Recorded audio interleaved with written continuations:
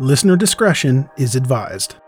Hello and welcome to True Crime, the podcast that helps you find new, emerging, and undiscovered true crime podcasts. I'm Greg, the host and curator of True Crime.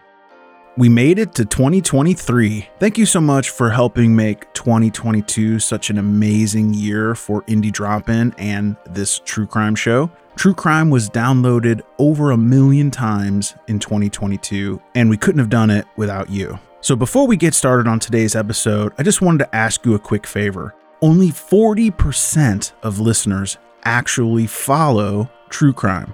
So if you could take a second in your app right now and just hit that follow button, that'll ensure every week you get a new episode from an indie true crime podcast. We want to get that percentage above 60%. If we can get to 100%, that'll be amazing. I don't know if that's possible. Who knows what's possible in 2023? Anything could be possible. But I know it won't be possible if you don't stop what you're doing and hit follow on whatever app you're listening to right now. Enough of that. I hope you have an amazing 2023, and I'm going to be in your ear every week. Today's episode is from Vintage Homicide. Vintage Homicide is two forensic scientists bringing you vintage murders and how they were solved before DNA. Now, if you've been listening to this podcast for a while, you'll know how much I love this vintage, old-timey true crime niche. I just think it's absolutely interesting to have a retrospective view of crimes of the past, really look at it from a modern perspective, and this is a great show to do that. This episode is called Murderous Pricks. If you like today's episode, make sure to check out the episode description for links to subscribe. All right, let's get this show started. Begin. This podcast is not intended to be an investigative report, and all opinions stated herein are opinions strictly from the hosts and are not affiliated with any law enforcement entity. This is a true crime podcast and may contain information that may be disturbing to some listeners. Audience discretion is advised. Welcome to Vintage Homicide, the true crime podcast being presented to you by two forensic scientists with a passion for the vintage lifestyle. We are your hosts, Ms. Ruby Wild and Miss Mayday. We will bring you historic murders with special insight into the era and the forensics involved to look back at what crime solving may have been like. This podcast is benefiting the 501c3 Bombshell Betty's Calendar for Charity, which is a nonprofit whose mission is to raise support and awareness for veterans charities through community involvement, photography, and pinups. So we're going to start today's episode not quite with a dad joke, but we're just going to jump in because these men seem to love being little pricks. I cannot sugarcoat this case in case there are diabetics listening. Okay. We're jumping into insulin. Yeah. That's a nice little segue. So, May 3rd, 1957, in Thornbury Crescent in Bradford, Yorkshire, forensic pathologist Dr. David Price needed to be called to the Barlow home. Kenneth Barlow had come home to find his wife, Elizabeth, unconscious in the bath at 11:20 p.m. Instead of calling the police, he instead called his own doctor, so his primary care physician, who declared her dead the next morning.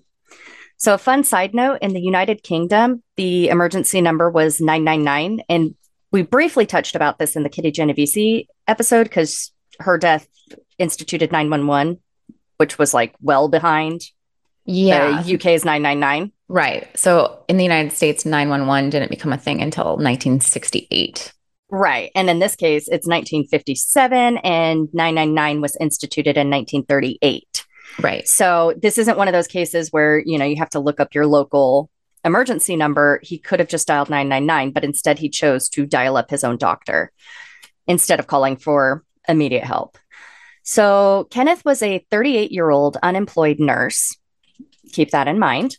The couple had been married less than 1 year, and they lived with his 10-year-old son from a previous marriage.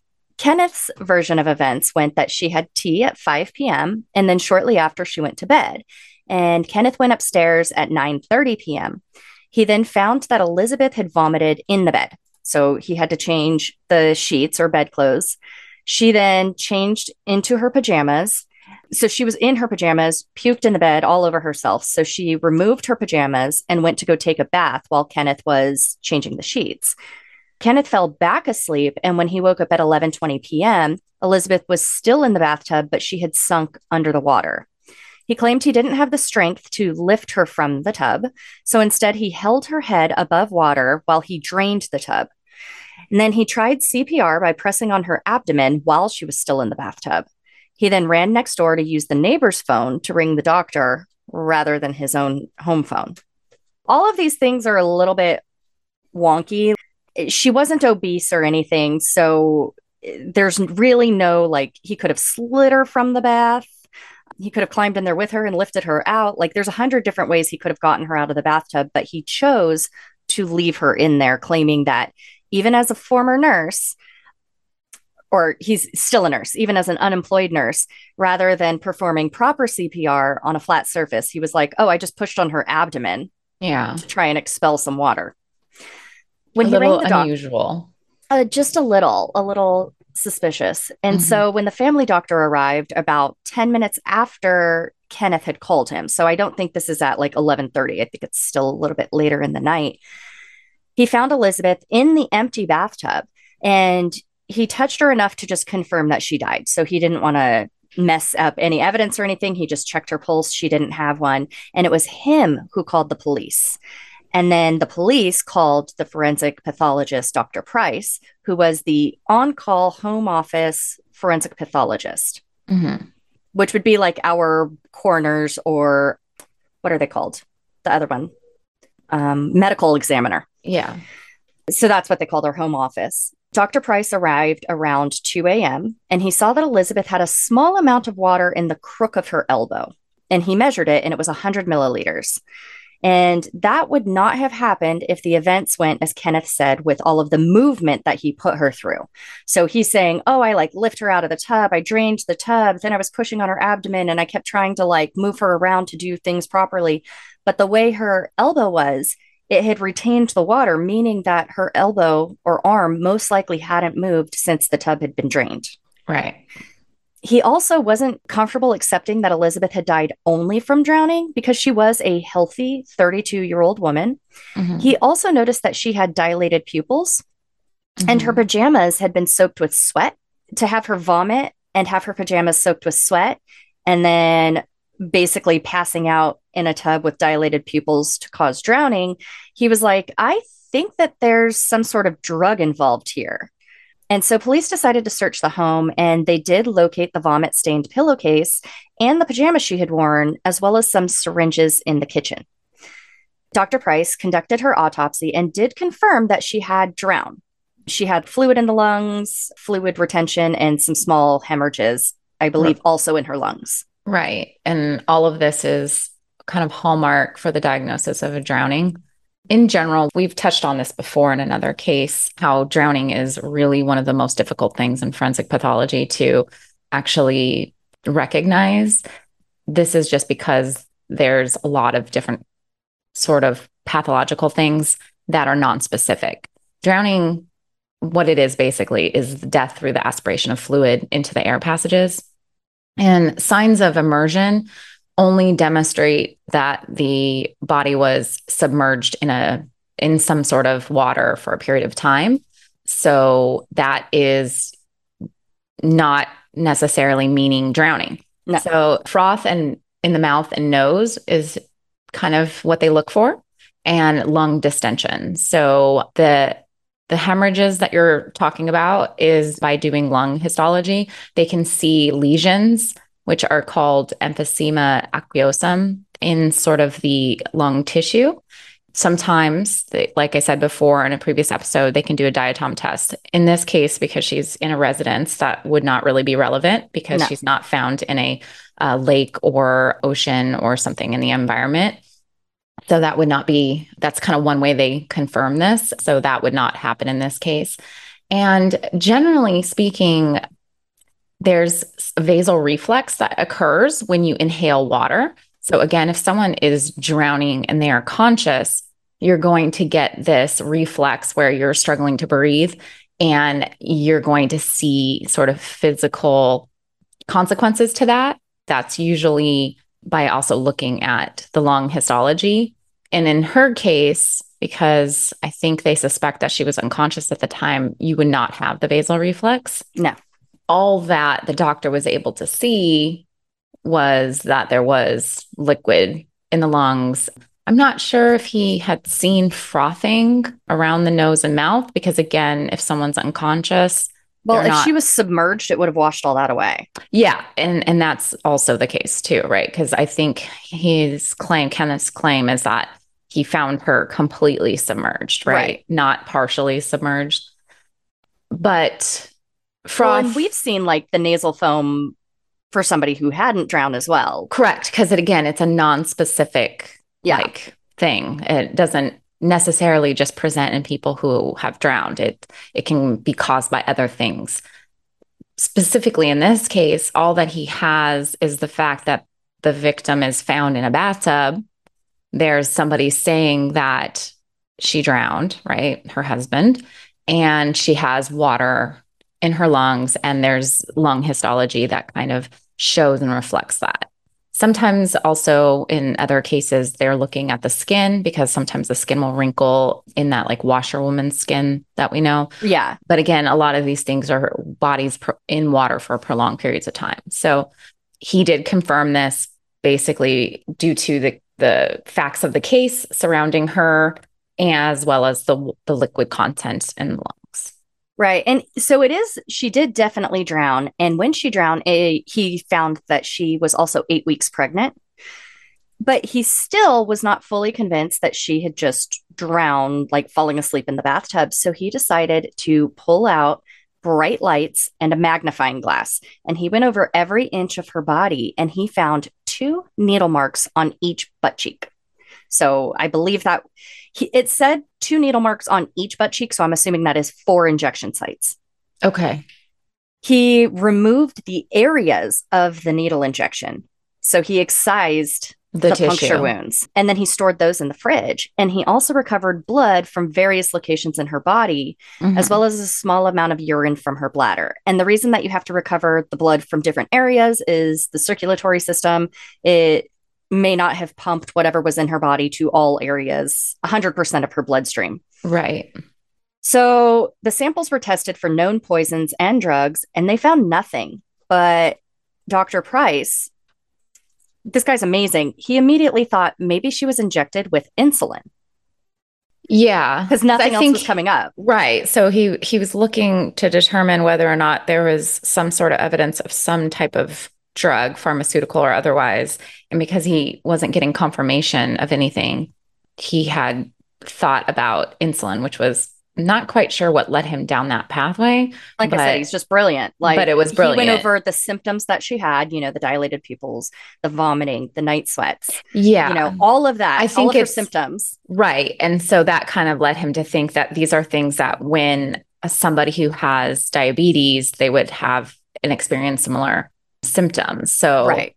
Yeah. It was really interesting because we have to think back at this time period. So this is in the 50s, and insulin at the time really just began to be developed recently in the last 20 years. So insulin wasn't developed until 1922. And so insulin has a very interesting history medically. And I kind of did this crazy deep dive on all the medical journals of how it kind of came about. And it is a little interesting and contentious in terms of the scientists involved and who ends up ultimately winning the Nobel Prize. But so we're going to just kind of talk a little bit about insulin. So we know insulin modernly because it's used to treat diabetes. The term diabetes comes from the Greek word diabetes, which means siphon or pass through, and the Latin word mellitus, which means honey or sweet. In 1889, Joseph von Mering and Oscar Gowski, they found that removing the pancreas from dogs led them to develop diabetes and die shortly afterwards. So now scientists have connected the pancreas to diabetes. And so they knew that there was something about the pancreas that had involvement with diabetes. And so this is because the pancreas regulates blood sugar levels. So that's how that first discovery comes about in 1889. So then in 1910, there's a scientist named Sir Edward Albert Sharpie Schaefer proposes that diabetes developed when there was a lack of a particular chemical that the pancreas produces. So he called that insulin, meaning island, because the cells of the islets of Langerhans in the pancreas produce it. Oh. So that's the next discovery along the way that ultimately will lead to the development and invention of insulin as a medicine. And he is credited with coming up with the term insulin. And then in 1921, there's a doctor. Sorry, he's not a doctor. He's a researcher under a doctor. His name is Frederick Banting. And there's another research assistant named Charles Best. They introduced the extract of the pancreatic islet cell from healthy dogs. And then they introduce it into dogs with diabetes. So they take like macerated dog pancreas from healthy dogs, and then they put it into dogs with diabetes, and they saw that it reversed diabetes. This basically marked the discovery of the hormone insulin. Huh. So they worked with two other scientists at the time to purify the insulin that they took from the pancreas of cows. And this was because they were trying to develop it for a treatment of diabetes in humans. And then in January of 1922, they did a proof of concept and they tested it on a 14-year-old boy named Leonard Thompson. And he was the first person to receive an injection of insulin to treat diabetes. And then it was successful. Thompson lived another 13 years with the condition, and then he eventually died of pneumonia, not diabetes. So that's kind of the history in a nutshell. What's interesting here is that there are a lot of steps that lead to the discovery of insulin, and it really overlaps with the history of diabetes and pancreatic anatomy. So there's so many other scientists, and I just kind of want to give them a little bit of credit, because in the record, really the discovery of insulin gets awarded as a Nobel Prize to Banting and somebody named MacLeod. I don't know. MacLeod. Is that how you pronounce that? Okay. Yes.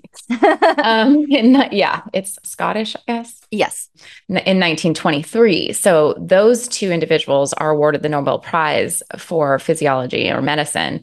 It's super contentious because there are so many scientists at that same time that were working kind of together to create the insulin medication. And so Best, research assistant named Best, there's a researcher named Collip, and there's a person named Palessu.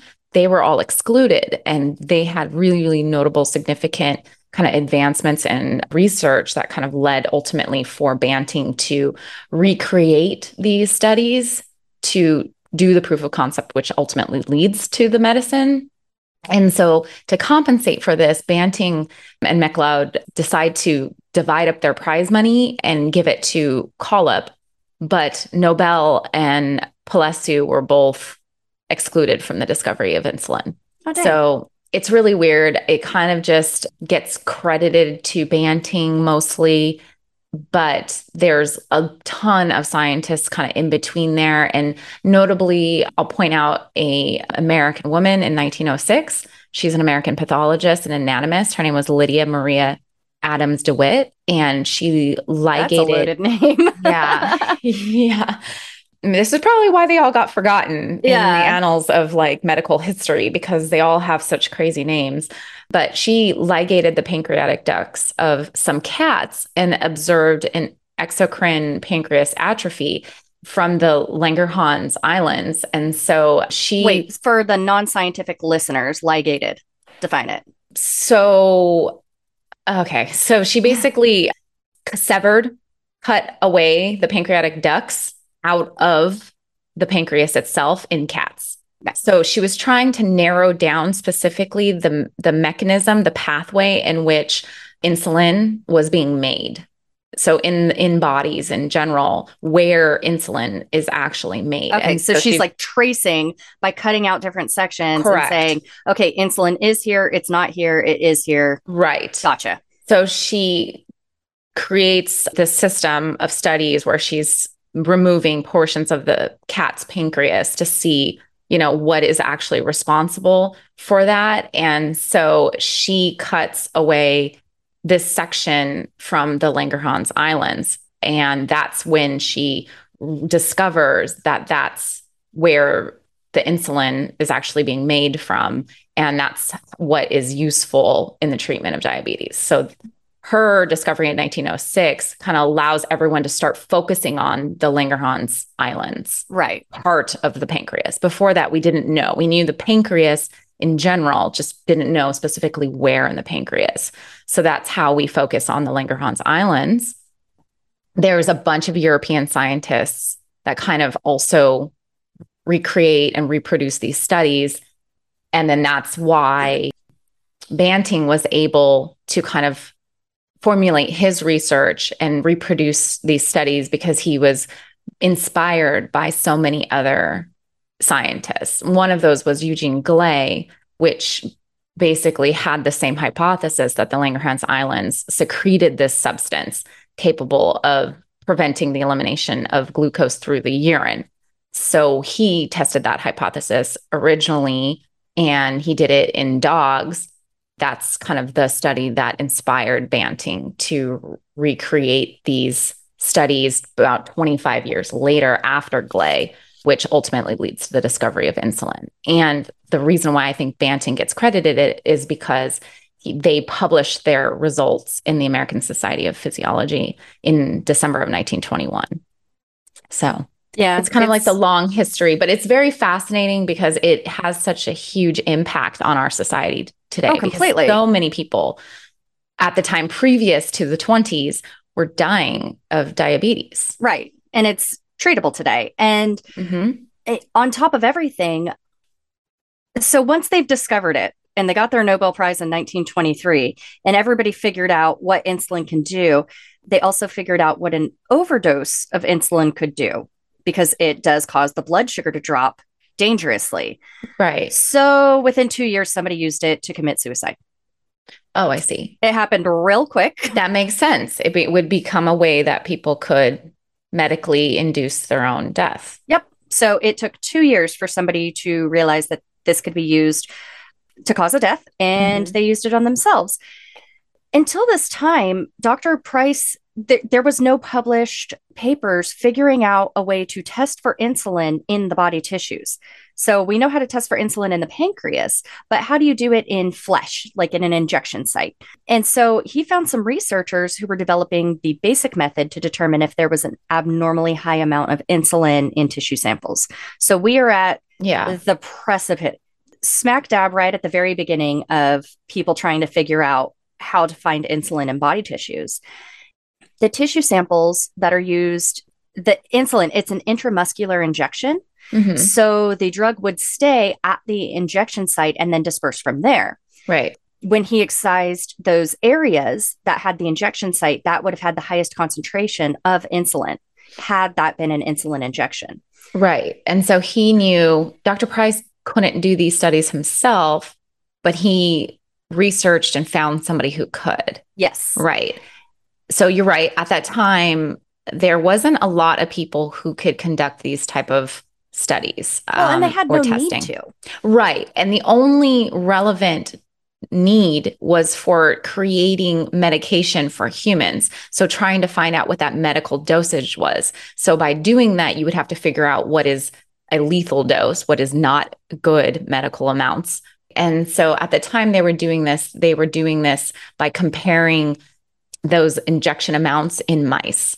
Right. So, but you also, if you think about it, all of our injections, anybody in the medical field would know you have to calculate a person's body mass to figure out the proper dose. Well, since this is intramuscular, you have to figure out the dispersion rate. Yeah. So that's the reason that they were doing this. It was not for homicide investigation. Right. It was not applied to murder investigations. It was only being applied in a therapeutic sense to understand and how to create a dose that was appropriate for medical use for someone who had diabetes. Right. So the mice that they were using to supplement this study. Right. So the way that these studies would work is they relied on finding the dose that caused hypoglycemic convulsions in mice. And then they compared the sample with standardized samples containing known amounts of insulin, right? So it was a method at the time used to measure the strength of the pharmaceutical insulin extracted from animal pancreases before releasing it for use by patients. So Dr. Price finds a doctor named Dr. M.R. Gerd of a research laboratory for the Boots Drug Company, which was one of the 3 British manufacturers of insulin at that time. And Dr. Gerd undertook and performed those tests. Right. But he did not think that this was going to be very successful because, again, it was not the application of why we would conduct these tests. So he thought that the technique might not be sensitive enough to detect the small amount of insulin that would be found in those tissue samples that Dr. Price took from her body. So he was proven wrong. Yes. However, he did those studies and he found measurable quantities of insulin extracts in those tissues taken from Elizabeth's buttocks. Correct. So, he found 84 units of insulin, which for reference, 84 units would keep 2 insulin-dependent patients alive for an entire day. So to say it was an overdose is understating it. Right. And then his control was actually, he took injection sites from other decedents, people that had died at the time, and attempted to also extract the insulin from those tissues, and 0 insulin was found. So this wasn't like a byproduct of death, nor was it a byproduct of getting an injection prior to death. Of note, Elizabeth did not have diabetes. So she had absolutely no reason to have insulin injected into her at any time. Yeah. So it was definitely abnormal. Yeah.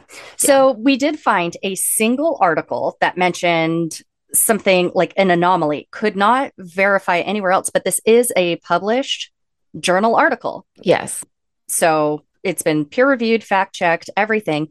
And what they discovered at this time is the blood on the right side of the heart would have elevated glucose levels for people who died in a violent way.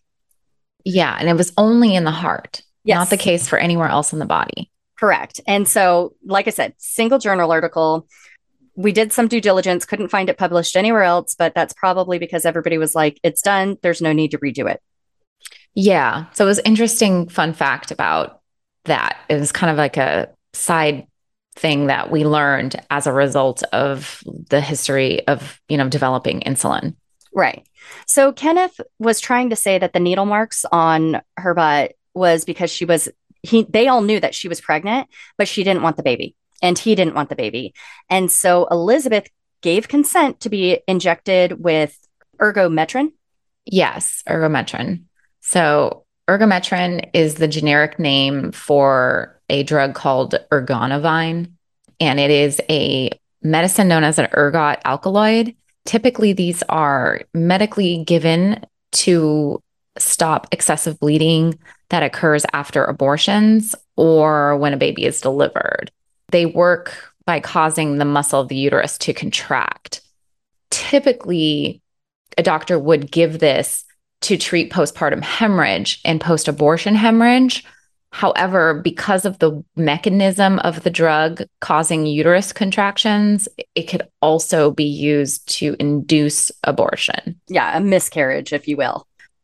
So typically, this medication is most effective towards the end of pregnancy. However, Elizabeth was kind of the beginning of her pregnancy, correct? Yes, she was at 8 weeks. Right. And so a lot of this medication would have to be given in order to induce that kind of muscular contraction in the uterus to kind of force a miscarriage or an abortion. Well, and not only that, that's why he was saying, oh, that's why there's 4 injection sites. Okay. Because we were just trying to force this thing. But either way, the drug wasn't detected, right? Well, it not only was it not detective, it doesn't have the side effects that she had, the vomiting, the sweating, the dilated pupils, passing out in the tub. It wouldn't have had any of that. Mm-hmm. With everything already built up, Kenneth was arrested for her murder. And then while he was waiting for the trial, they developed an even more sensitive test. That's the one that what Miss Mayday was talking about before, where they determined the uptake of glucose that was made by the rat diaphragm. It was basically like they could use the patient's blood serum to determine exactly how much glucose insulin balance there was. And so, Right. and how it's directly proportional. To the amount of insulin present. Yes. Yeah. And so it was performed, and then they took the samples from Elizabeth and they retested them with this more sensitive method prior to the trial, and everything was confirmed, 84 units of insulin. And so at his trial, his defense claimed that the experiment with the mice determined that Elizabeth had insulin in her, but there was no way to prove that she did not commit suicide by doing this. So they're basically saying, oh, she did it to herself. Mm-hmm. But there was no motive for this, or no motive for him to kill her. The prosecution said that colleagues overheard Kenneth talk about how insulin would be the perfect murder tool. A fellow nurse was quoted as saying that Kenneth had said, "You can kill somebody with insulin. It cannot be easily found in the body unless it's in very large doses." And another fact is the syringes were still present in the house, and there were no vials of insulin, full, empty, or otherwise. So if she did inject herself, where and when would she have disposed of this? Right. If she did this by herself. And not to mention the fact, why would he have said that he injected her with the possible miscarriage drug if he's claiming that she had committed suicide? If you were trying to save your own rear end, wouldn't you have started with that? Right. Yeah. Rather than lying about what it was. Right. It was only after the fact came forward that they did a medical test to prove that there was insulin that he decided to change his story and said that, well, yeah, she did it to herself. Right. So the defense, going further, claimed that Elizabeth was so distraught about being pregnant that that's why she injected herself. But remember, we said that the injection sites were on her butt, but they weren't like on like the hip area of the butt. They were really towards the back end, which is not where you would be injecting yourself. Like you would have to picture if your hands were like tied behind your back. That's where the injection sites were. So yeah, it's very difficult, like for you to reach around that far. And why would you do that 4 times? Yeah. Typically, you'd want to be looking at the area where you're injecting. Or just do something real easy. I mean, keep in mind, these are intramuscular injections. Right. So if you're committing suicide, what does it matter if you do your thigh, your stomach? You could really inject yourself on any single part of your body. Why would you do it towards your butt crack? Yeah. Like it's just very ridiculous. Difficult area to, yeah. Mm-hmm. So Dr. Price actually explained that the insulin remained in Elizabeth's body so well was because she was in the bath. So when she drowned, her body stopped producing or processing the drug. When you die, obviously your entire circulatory system and everything dies with you. So there's nothing to pump the insulin any further into your body, which is why there was so much still at the injection sites, even though it was hours later. Mm-hmm. It also proved that she died very quickly after entering the tub. Okay. The jury basically came back with a unanimous verdict within 30 minutes. And we've been over this before. When it's that fast, it's basically the jury needed to stand up, exit the courtroom, go into deliberations. The amount of time it takes 12 people to say guilty, guilty, guilty. Then you tell everybody that you're ready and you go back into the courtroom. That's about 30 minutes. It's fast. So 30 minutes is really fast for a verdict. And he was sentenced to life, even though he maintained his innocence through his 26-year imprisonment. He was released in 1984. Because as we know, life doesn't always mean life, especially if you have the possibility of parole. This was the first documented case of murder by insulin. And even though she technically died by drowning, the insulin facilitated her demise.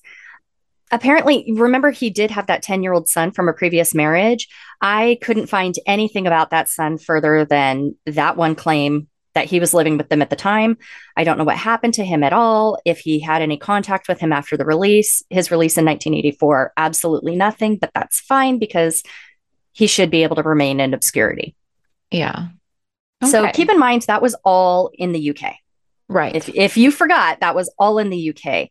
And we're not done yet because right around the same time, we're talking like 1956. So the previous case was 1957. Mm-hmm. We're going to go to the US. Right. And that's where we meet William Dale Archard because he contacted police in 1956 to report a robbery at his home in LA. He claimed that 2 robbers came in with guns and syringes.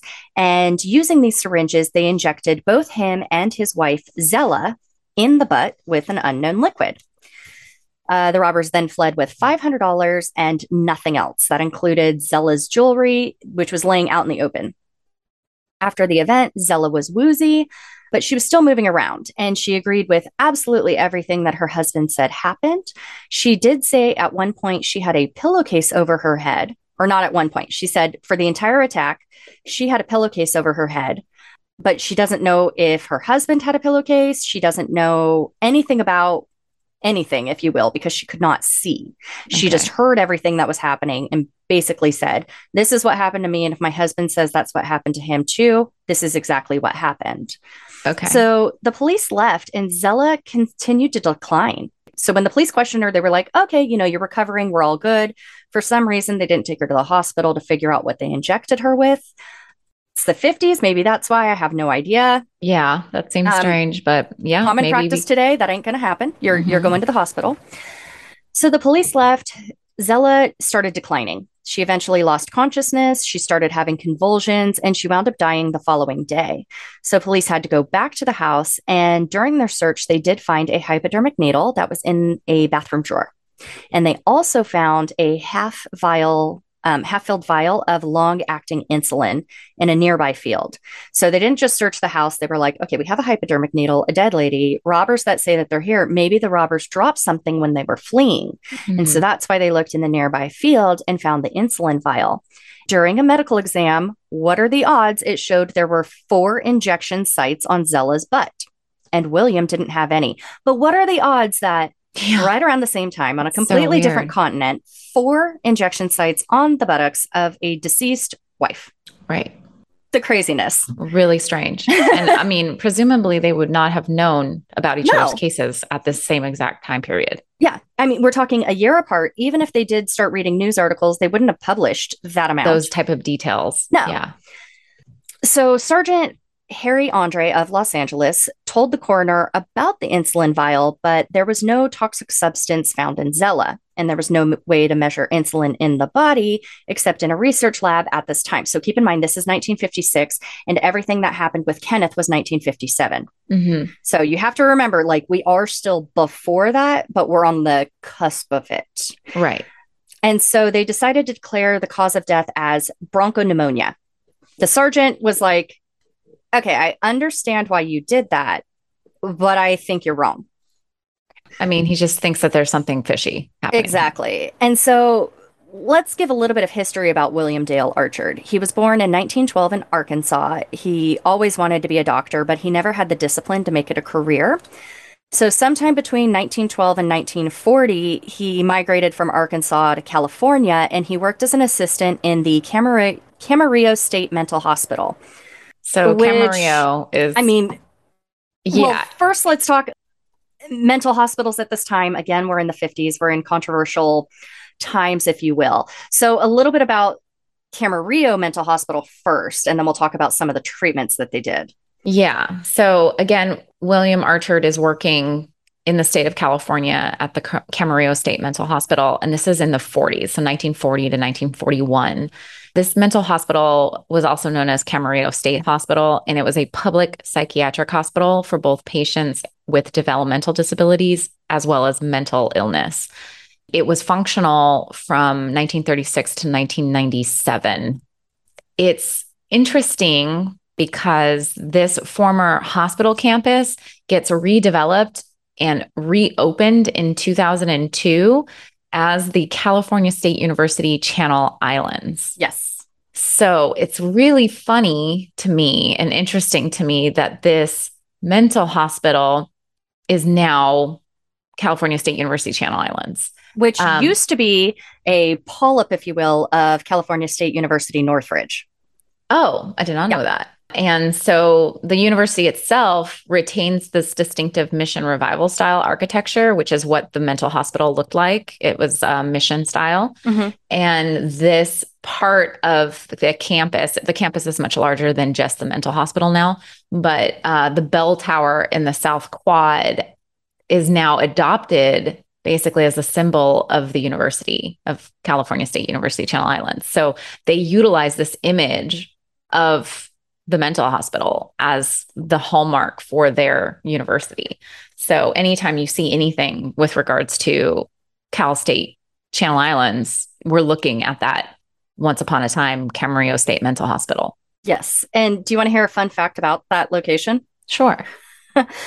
Back in the day, I was an Mhm. extra in a guerrilla filming movie called Swine. It was part of a trilogy, and it Uh-huh. was filmed there at a portion, like a right near an underground bunker that was on the land of the mental hospital. And I believe that was like in Huh. the early 2000s that I did that. So right when they reopened it Uh-huh. as a college Yeah, campus. so we like snuck on there and Hmm. it was pretty funny. So if you like post-apocalyptic movies, go ahead and Google Swine. It was fun. Yeah. I'm gonna have to look into that now.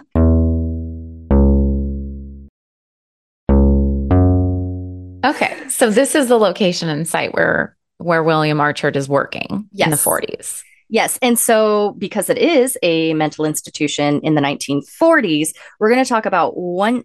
We know that we've said many times, like, we will talk about asylums. I don't know if it'll be an entire episode on asylums or if we're just going to keep nugget dropping different treatments that they've done throughout time, like the progression.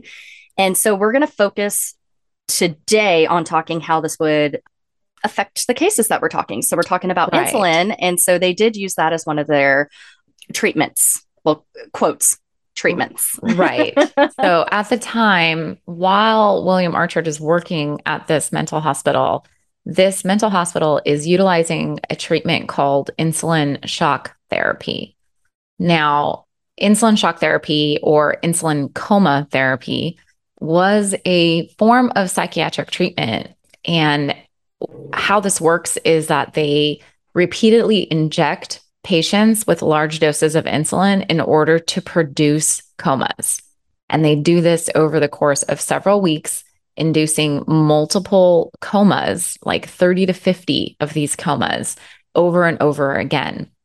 Now, this sounds crazy to me, but it is the 40s. And we're going to back up to why this was a kind of theory and why it was actually happening to people in the 40s. So in 1927, this technique of insulin shock therapy was introduced by an Austrian American psychiatrist named Manfred Sackel or Sackel. And it was used extensively during the 1940s and 50s to treat schizophrenia. It eventually, and thankfully, falls out of favor in the 1960s when other neuroleptic drugs are invented. But during the 40s and 50s, it was one of the physical treatments that was introduced into psychiatry at the time, right around the first 4 decades of the 20th century. There's other physical treatments called convulsive therapy. So these are things we know as electroconvulsive therapy. And we'll talk about that one more specifically in a future episode. Right. And so that's electrotherapy, right? There was also something that they called deep sleep therapy and something called psychosurgery. So these were kind of all of the physical treatments that were introduced right around the same time as insulin coma therapy. And they were in this collective category of treatments called convulsive therapies or shock therapies. Now, the principle behind here was that patients could be jolted out of their episodes of mental illness. So the therapy took place over a number of weeks or months where patients would basically be given daily insulin injections to the overdoses of them. Yeah. Right. To the point of inducing a coma-like state. And these comas would last hours before they were reversed by hospital staff with an injection of glucose. So they were intentionally causing people to get into these comas, insulin-induced comas. Then they would inject them with glucose to reverse the effects of the insulin. Now, they were just trying to get them to snap out of it. Correct. This shock therapy, right? Yeah. Like just snap out of your mental You'll disorder. Be fine. Yeah. And they thought that insulin coma therapy was the best therapy for schizophrenia. Yes.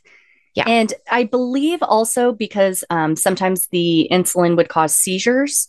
Mm-hmm. And they thought that the seizures themselves, because they are a direct effect on the brain, that also was going to cause some like new developments in the brain. Yeah. It would just like reset it, like plugging and unplugging a computer. We're just going to reset your brain. They were trying the IT fix.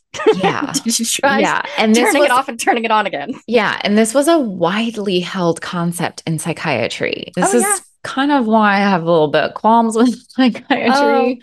Wait until let us know if you want us to do an entire episode on lobotomies. Yeah. Because, oh my gosh, is there a history there? Yeah. So we will definitely deep dive on these physical therapies, you know, in other episodes, whether this is something we're going to do as a Patreon or like, just like you said, kind of touch on it in multiple cases, because it does come into play into society as well as criminality and mental health. Yes. So anywho, this was how Archard was kind of aware of insulin-induced comas. And what it would do. And if he wanted to reverse it, he would know how. Okay. This is going to get a little bit convoluted, and I'm going to do my best to explain this. So while working at this facility, Archard's friend, William E. Jones. So yeah, they're both named William. So at this point, I'm going to use their last names. Archard's friend, Jones, was accused of molesting a little girl. Archard, who was married to Eleanor, not Zella. Okay. We'll at the time, come back to this. Okay, back in the 40s. Archard had a wife named Eleanor in the 40s. He also had a mistress named Dorothea, who was also a nurse, but she was not a nurse at the mental hospital. She was a nurse at another local hospital. So he finessed Dorothea to smuggle insulin out of her hospital. So there was no trace back to him, because obviously Dorothea was a secret because she was a mistress. And what he said to Dorothea is that he was going to use the insulin to simulate his own head injury for an accident. Then what they were going to do is try and ask people for money for help to recover from said accident. So think about GoFundMe now. Right. So they were trying to do that in the 40s to raise money to give to Jones so he could pay off the little girl's family so they would no longer press charges against him. So weird. Okay. Like I said, super convoluted, but all of this is to get Jones out of trouble for molesting a girl because he was friends with Archard. Okay. Okay. So Archard now has insulin, and instead of injecting himself, he decided to ask Jones, like, oh, how about I inject you instead? Okay. So the police received an anonymous phone call about a car accident with an injury. And when police arrived, they found Jones and took him to the hospital. While at the hospital, Jones fell unconscious and his condition kept going downhill. And his friend Archard would continue to visit him. And oh my gosh, isn't he so this is so sad. He had an accident. He's going to need help. One medical personnel claimed that they saw Archard inject Jones with something. They had no idea what. And eventually Jones did succumb to what they thought were injuries from the wreck. And while hospitalized, there were donations gathered, about $300, to basically help with his medical expenses. And they did give a portion of this. Archard gave a portion of this to Jones's family, but it definitely wasn't the whole amount. In 1949, William divorced Eleanor. Then he married Dorothea, the mistress. Okay. During this marriage in 1950, he was convicted to 5 years probation because he possessed morphine while living in San Francisco. So he was never, obviously prescribed morphine. It was obviously smuggled out of one of the hospitals that him or Dorothea worked at. So they're up in San Francisco now. It was 5 years probation, but he did have to serve some time in the minimum security prison in Chino. He escaped it because it's minimum security. So he was rearrested. He got sent to San Quentin. Right. Okay. So we're in Northern California, San Quentin. Right. So we will go from Camarillo, which is in Southern California. Yeah, Southern California. And now we're up in San Francisco. He gets popped on this morphine charge. He's illegally possessing large amounts of morphine. So he's serving this 5-year sentence, part of which is in the minimum security in prison in Chino. Then he escapes and now he's in San Quentin. Now, San Quentin is really interesting because San Quentin is the oldest penal institution in California. It opened in 1852. And San Quentin is located on Puente de Quentin. This is land historically named after a Native American chief who was a part of the Coast Miwok tribe, and his name was Quentin. So that's why this area just north of San Francisco is called Puente de Quentin. this is where the site of San Quentin is. Now, San Quentin is very famous in California because it is notorious. It is the only prison in California that has an electric chair at the time, because it's the only prison that has the ability to do executions. Yeah, it was the only prison with a death row. Right. Yes. And this so is anybody where, on death row got sent there, which is how it became infamous. Right. Because all of California's baddies ended up going here. Oh, so many. So now, because it is, and currently it is still California's only death chamber is located at San Quentin. So it has been doing executions since 1893 when California has executions, which we can go into later. It's kind of a patchy history with executions. I still don't even know if we have a death sentence here. Yeah. Sometimes we do, sometimes we don't. No right now, it's not happening. Yeah. Anywho, the San Quentin is really fascinating. And when I started looking into it, I kind of got super interested in it. But the reason why San Quentin becomes a prison in California is a result of the gold rush. So we know that the gold rush brings lots of people to the state. And it is the leading factor that facilitates the need for California's first prison. So rapid increase in immigration led to increase in crime.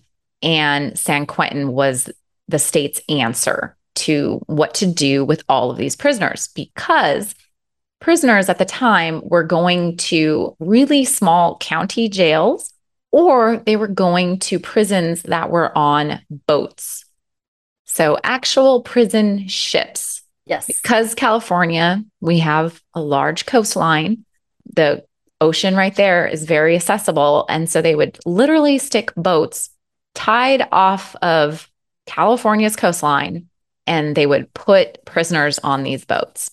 They would have easily survived the zombie apocalypse.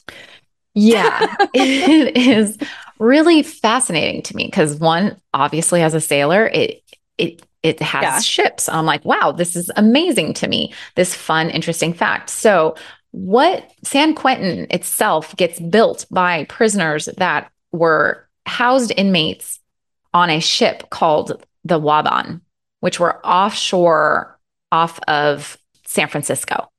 So Waban is a ship that is off of Angel Island, just outside San Francisco. And there at the time were about 40 inmates on board. This was around how big were these ships? They were relatively huge. They were ships, like tall ships. So why was there only 40 people? Because it's not a large space down below. Okay. And because they're prisoners, they're not allowed to just be on top deck, right? Unless they're working under guard. And below the ship, there's not a lot of space technically in the interior. Okay. At the time, so around 1851, there's a ship called Waban. It's kind of towed to Angel Island. It's anchored there off of Angel Island. 40 inmates are on board, and they're under the supervision of Sheriff Hayes at the time. There was actually 2 floating jails in San Francisco's history, but we're going to be talking about the Waban because the Waban basically becomes San Quentin.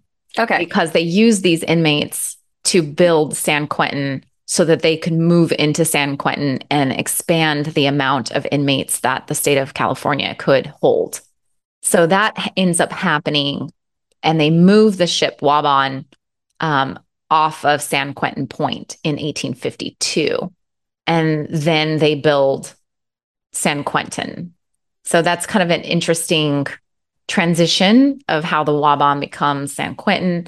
And we will talk about the other prison ship, which was called the Euphemia, in another episode. Right. And then when we were talking about how San Quentin is like super famous, Rodney Alcala, Scott Peterson, Richard Ramirez, I can't even think about who else, but Charles Manson, Charles Ng, they're all there or were until their deaths. Pretty fascinating. That's why, we get real fascinated about certain prisons, which is weird, but whatever. It is what it is. Yeah, it is what it is. Okay. So he's in San Quentin. He's released in 1953 and then has to serve probation. And his marriage to Dorothea, I don't know how, but it got annulled in 1956. So they were married for about 5 years or 6 years. And somehow he was able to get that marriage annulled rather than having to get a divorce. Mm-hmm. No specifics, but this freed William to marry Zella Winders. And as we know, Zella did not make it. A couple of months after, within a year of their marriage, she died from the home invasion, allegedly. Right. So the next year, he married his fourth wife, which is Gladys Stewart. They divorced shortly after their marriage, believed because he was already seeing his fifth wife, Juanita Plum. Wow. So, this guy must be like a charmer or something. How is he meeting all these women? I don't know. And convincing them to marry him. I need to look up a picture of this guy because I've heard. Okay, so he has a nickname called Bluebeard, and Yes. I have read that he had China blue eyes. I don't know what that means, but I'm assuming they're blue eyes. But I don't know what China blue eyes mean. I think it's like that ice blue. Oh, Okay. wait, no, China. I think it's, those like plates, the white, and with the blue fine detail. I think it's that color. And then he had wavy white hair. Okay. And which is very weird because that is the opposite of what Bluebeard looked like, the pirate. Oh, I think that's just because Bluebeard, murderer, killer. Yeah. He doesn't look that attractive. I'm gonna go on record for that one. But yeah. So okay. I don't know. But okay, so he's on fifth wife, Juanita. Yes. And so okay. He doesn't have very good luck with his wives. So he married her in Las Vegas in 1958. So we've gone Arkansas, California, now we're in Vegas, which is Nevada. He just has terrible luck, and he needed help again when Juanita fell into a coma 2 days after their wedding. Oh, shame. Yeah. Not suspicious. So she was rushed to the hospital and she died within hours. The doctors believed that she had gone comatose after injecting herself with barbiturates. Right. And we went over barbiturates in the last episode. Barbiturates are, again, at the time, very popular around the 1940s and 50s as a sleeping aid, commonly diagnosed for helping, people calm down if they were anxious and sleep. But we know that barbiturates in general, the family at the time, Barbitone or Barbidol under the brand name Veronal was very popular. Yes. And it's normally a pill or a liquid, but she injected herself because William told the police that she had a drug habit. Mm-hmm. Well, this couldn't be confirmed because the blood test didn't detect it. Didn't detect any barbiturates or anything. She did have low blood sugar, however, but they didn't think that was suspicious enough. So they just chalked her death up to an overdose. Okay. A year later, his sixth wife, Gladys, comes into play. This is the same Gladys who was his fourth wife. So he remarries Gladys. Yes. Okay. So it was Gladys, divorced, Juanita, who died, then back to Gladys. Okay. William was friends with Gladys's ex-husband, Frank Stewart, and he was present at one of the strangest accidents that could have happened. So Frank Stewart was taken to the hospital after allegedly slipping on a banana peel in the bathroom of an airport while on a business trip with William. You know that joke of people slipping on banana peels, falling and hitting their head? Yeah. This really happened to him. Okay. Legitimately happened to him. Okay. That is weird. Yeah. And so he struck his head. He never regained consciousness. But, okay, so this is what William said, but based on the evidence that was at the scene, they determined this is exactly how it happened. Yeah. Like, I'm sure it's a public place. It's an airport. Everyone probably saw this and witnessed him slipping on a banana peel, hitting his head, and going into a coma. And then he died in 1960. Okay. And so this is Gladys's ex-husband. So a lot of people dying around William. Uh-huh. Yeah, very much so. Now let's go all the way back to Zella's death. Remember Sergeant Andre from Los Angeles? Mm-hmm. So he always had William on his radar because he just was like, this is a something conundrum. about this guy. Yeah. A lot of detectives, they have that one case that just niggles at them. Mm-hmm. And so, looking up William, and as he's going, he heard about the two Nevada deaths, Juanita and Frank Stewart. Mm-hmm. But he couldn't do anything about it because it's out of his jurisdiction. But he did report his suspicions to the Nevada authorities, like, hey, maybe you might want to look into these a little bit deeper just because of this thing that happened while he was living in California. Mm-hmm. They did look into it, but they couldn't find any hard evidence on William because nobody measured Frank's glucose at the time of his death because it was an accident. So right. Did he fall and crack his head and the banana happened to be there? So we're getting into some weirdness here. So now Sergeant Andre, he's reading a paper a year after all of this when William's name came to his notice again. And that's when his 15-year-old nephew, Bernie Kirkarchard, died after a hit and run accident in Nevada as well. Mm-hmm. And William was the one who took him to the hospital in 1961, and he was still semi-conscious. And Bernie told the staff that he had a sore hip, sore head. They also noticed that he had one dilated pupil. And I thought this was common knowledge that a lot of the times during a concussion, one of your pupils dilates a lot, like you've been sitting in a dark room or you're high on drugs. And the other one is completely normal. It is very visibly obvious for a concussion when that pupil dilates. And I did not know that. I thought it was just sort of a thing because of detached retinas, but yeah. So interesting. So they noted at the hospital that they said that he only had one dilated pupil. Right. And that is highly indicative of a concussion, which would happen in the hit and run accident. But we've talked about atropine before. Yes. And that also causes a dilation of the pupil. Right. So one could also use atropine sulfate as an eye drop to cause the pupil to dilate. And this was widely known because it's what's used at your eye exam to dilate your pupils. Right. And so he would have had access. William could have access to something like that. So could it be a synthetic concussion, quote unquote? Right. A manufactured one. Right. Maybe. So Bernie did lose consciousness and he did die 10 days later. And the lab noted that he also had low glucose in his cerebrospinal fluid. And that was collected because of the cause of his coma. So they do collect a lot of different body fluids depending on what you die of, especially in a hospital, because they want to make sure that it wasn't them that caused the death when you came in for something else. And so the pathologist considered, kind of like how Dr. Price did, he was like, maybe this coma was due to insulin because he knew about Kenneth Barlow's case.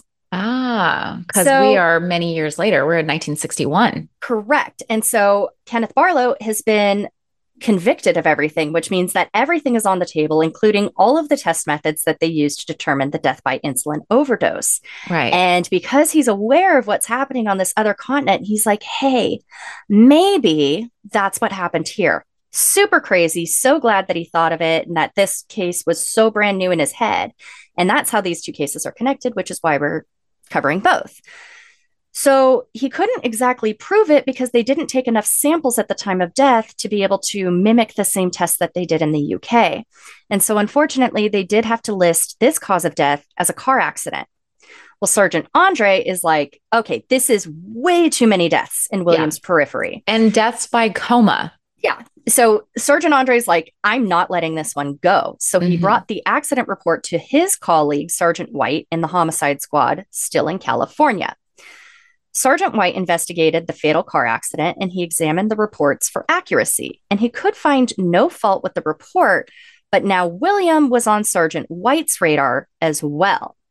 So these are now two detectives, or a detective and a sergeant in California, that are thinking there is no way that William is not responsible for all these deaths. And so he was able to charge William in a fraud case because he had staged a car accident shortly after Bernie's death. So that car accident, they were able to determine based on the accident report that it was staged.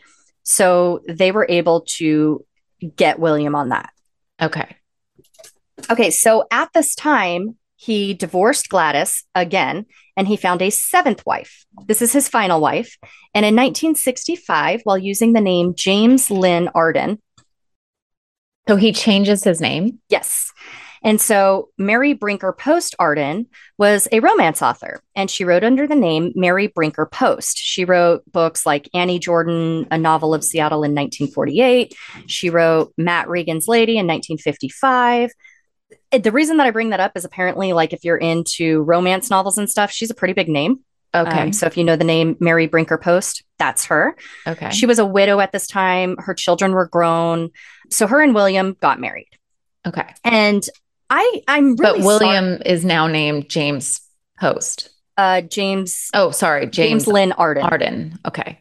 So what is, I try, I really try for the victims to find their backstories. And unfortunately, like every article that I ever found only focused on William. And so I apologize if it seems that I'm favoring his history and his path through life, but it's just, I couldn't find anything about their history. So I'm not doing this on purpose. I really tried. Yeah. Okay. So I apologize to the victims and their families. Okay. So in 1966, Mary had a car accident. She was able to go home from even though she did have injuries, but they were superficial. But the next morning, William James, I don't know which one, I'm calling him Williams. I don't care. Or William.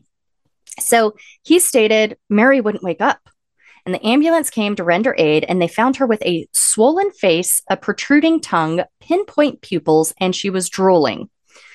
So William told the rescue workers that she took sleeping pills, and so they took Mary to the hospital for tests. So now they're thinking, okay, maybe she's like overdosing on sleeping pills. We have to take her in. Mm-hmm. She again was found to have low blood sugar and barbiturates in her system. Now, Mary has fallen into a deep coma at this point, and she died later that night. So this is now one accident, way too many, and the science finally caught up with him.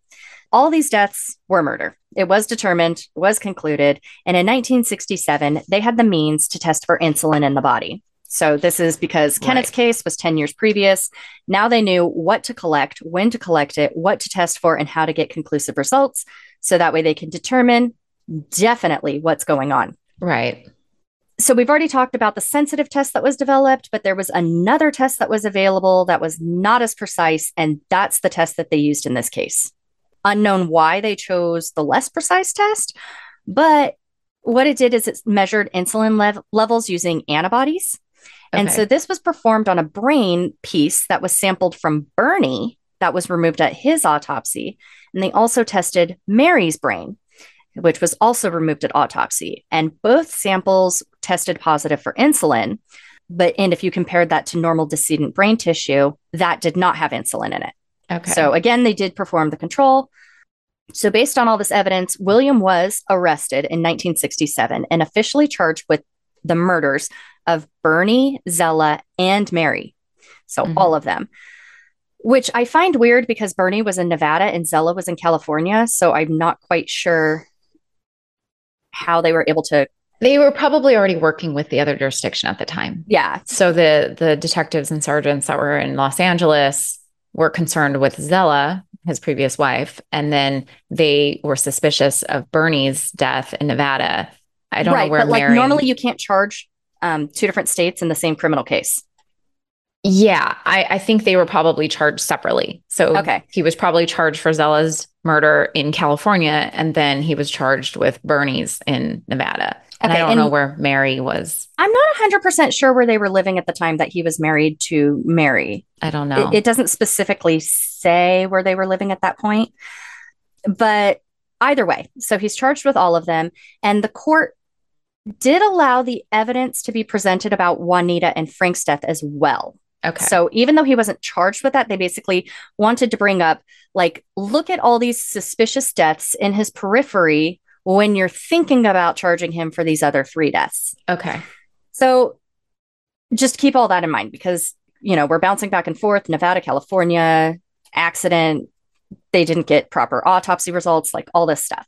So they were also able to introduce evidence about William Jones's death because William's second wife, Dorothea, testified about smuggling out the insulin for her husband, William. Okay. William waived his right to a jury trial. You can do that. You don't have to have a jury of your quote unquote peers. He just wanted the judge to be the one to try the case. And based on all the evidence and the witness accounts, probably mainly because also of the testimony of Dorothea, he was found guilty of all 3 counts of first-degree murder. And he was sentenced to death by gas chamber because that's what they have at San Quentin in 1968. Mm-hmm. In 1972, his sentence was converted to life in prison by the U.S. Supreme Court, which at the time ruled that the death penalty was cruel and unusual punishment. It was reinstated in 1974. Like I said, right now, California keeps flip-flopping. So who knows what we're at by the time this gets released. So at the time he was originally convicted, he was sentenced to death. Then it was commuted. Be to life because of this U.S. Supreme Court ruling in 1972. And so now we are at... Well, then in 1974, even though he was previously sentenced to death, since it had been converted, they can't re-sentence him to death. Correct. So he's continuing his life in prison. Right. But it really didn't matter because he died from pneumonia in 1977 at the age of 65. Yeah. Literally the only motive anybody can figure out that he committed all of these murders was money. That's it. Yeah. Yeah, I'm assuming he was receiving life insurance policy payouts with all of these tragedies that were occurring around him. Or even, remember the William Jones, he was doing that fund us for this terrible money. Accident. Yeah, mm-hmm. And he kind of pocketed a lot of it. Mm-hmm. Yep. So that was his only motive, greed. Okay. All right. So that was a heavy-hitting case, lots of details. Hopefully really you guys enjoyed it. Yeah. All right. So I've got 3... jokes. Okay. I'm calling them jokes in quotes. So they say laughter is the best medicine. However, I think a diabetic would think the answer is insulin. Okay. So if you do not understand murder by injection, we think you missed the point. Oh, okay. And an insulin injection should be subcutaneous, but when the person dies, it's all in vain. That was a good one. Yeah. Got it. Nice. I had to load it up because I have no clue if we're ever going to have another insulin murder case. So I heavy loaded this one. Yeah. No, those were good. I like those. Well, thank you. All right. So let us know if you guys want us to cover any more cases. Our next case is actually a request. So we're really excited about that. A listener request. Yeah. And that'll be the next one we cover. And if you like us, rate us on wherever you listen. Be sure to share us on your socials, friends and family. And we'll talk to you next week. See you next week.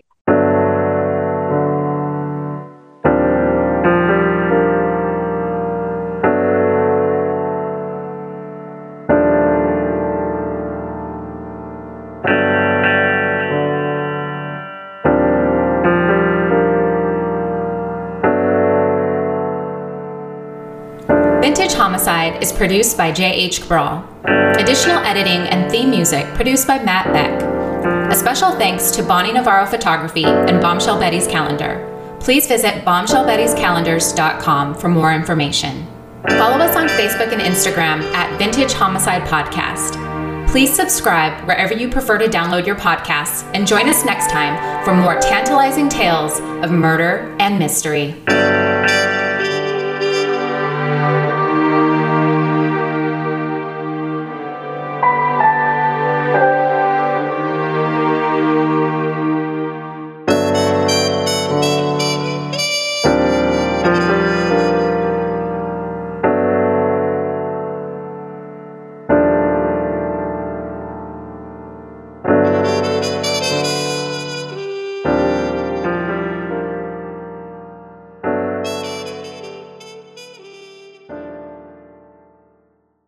Thanks again for listening to True Crime by Indie Drop-In Network. If you would like to nominate a true crime podcast to be featured, just send me a tweet at Indie Drop-In. I'd also love to hear if one of our featured podcasts is now your favorite show.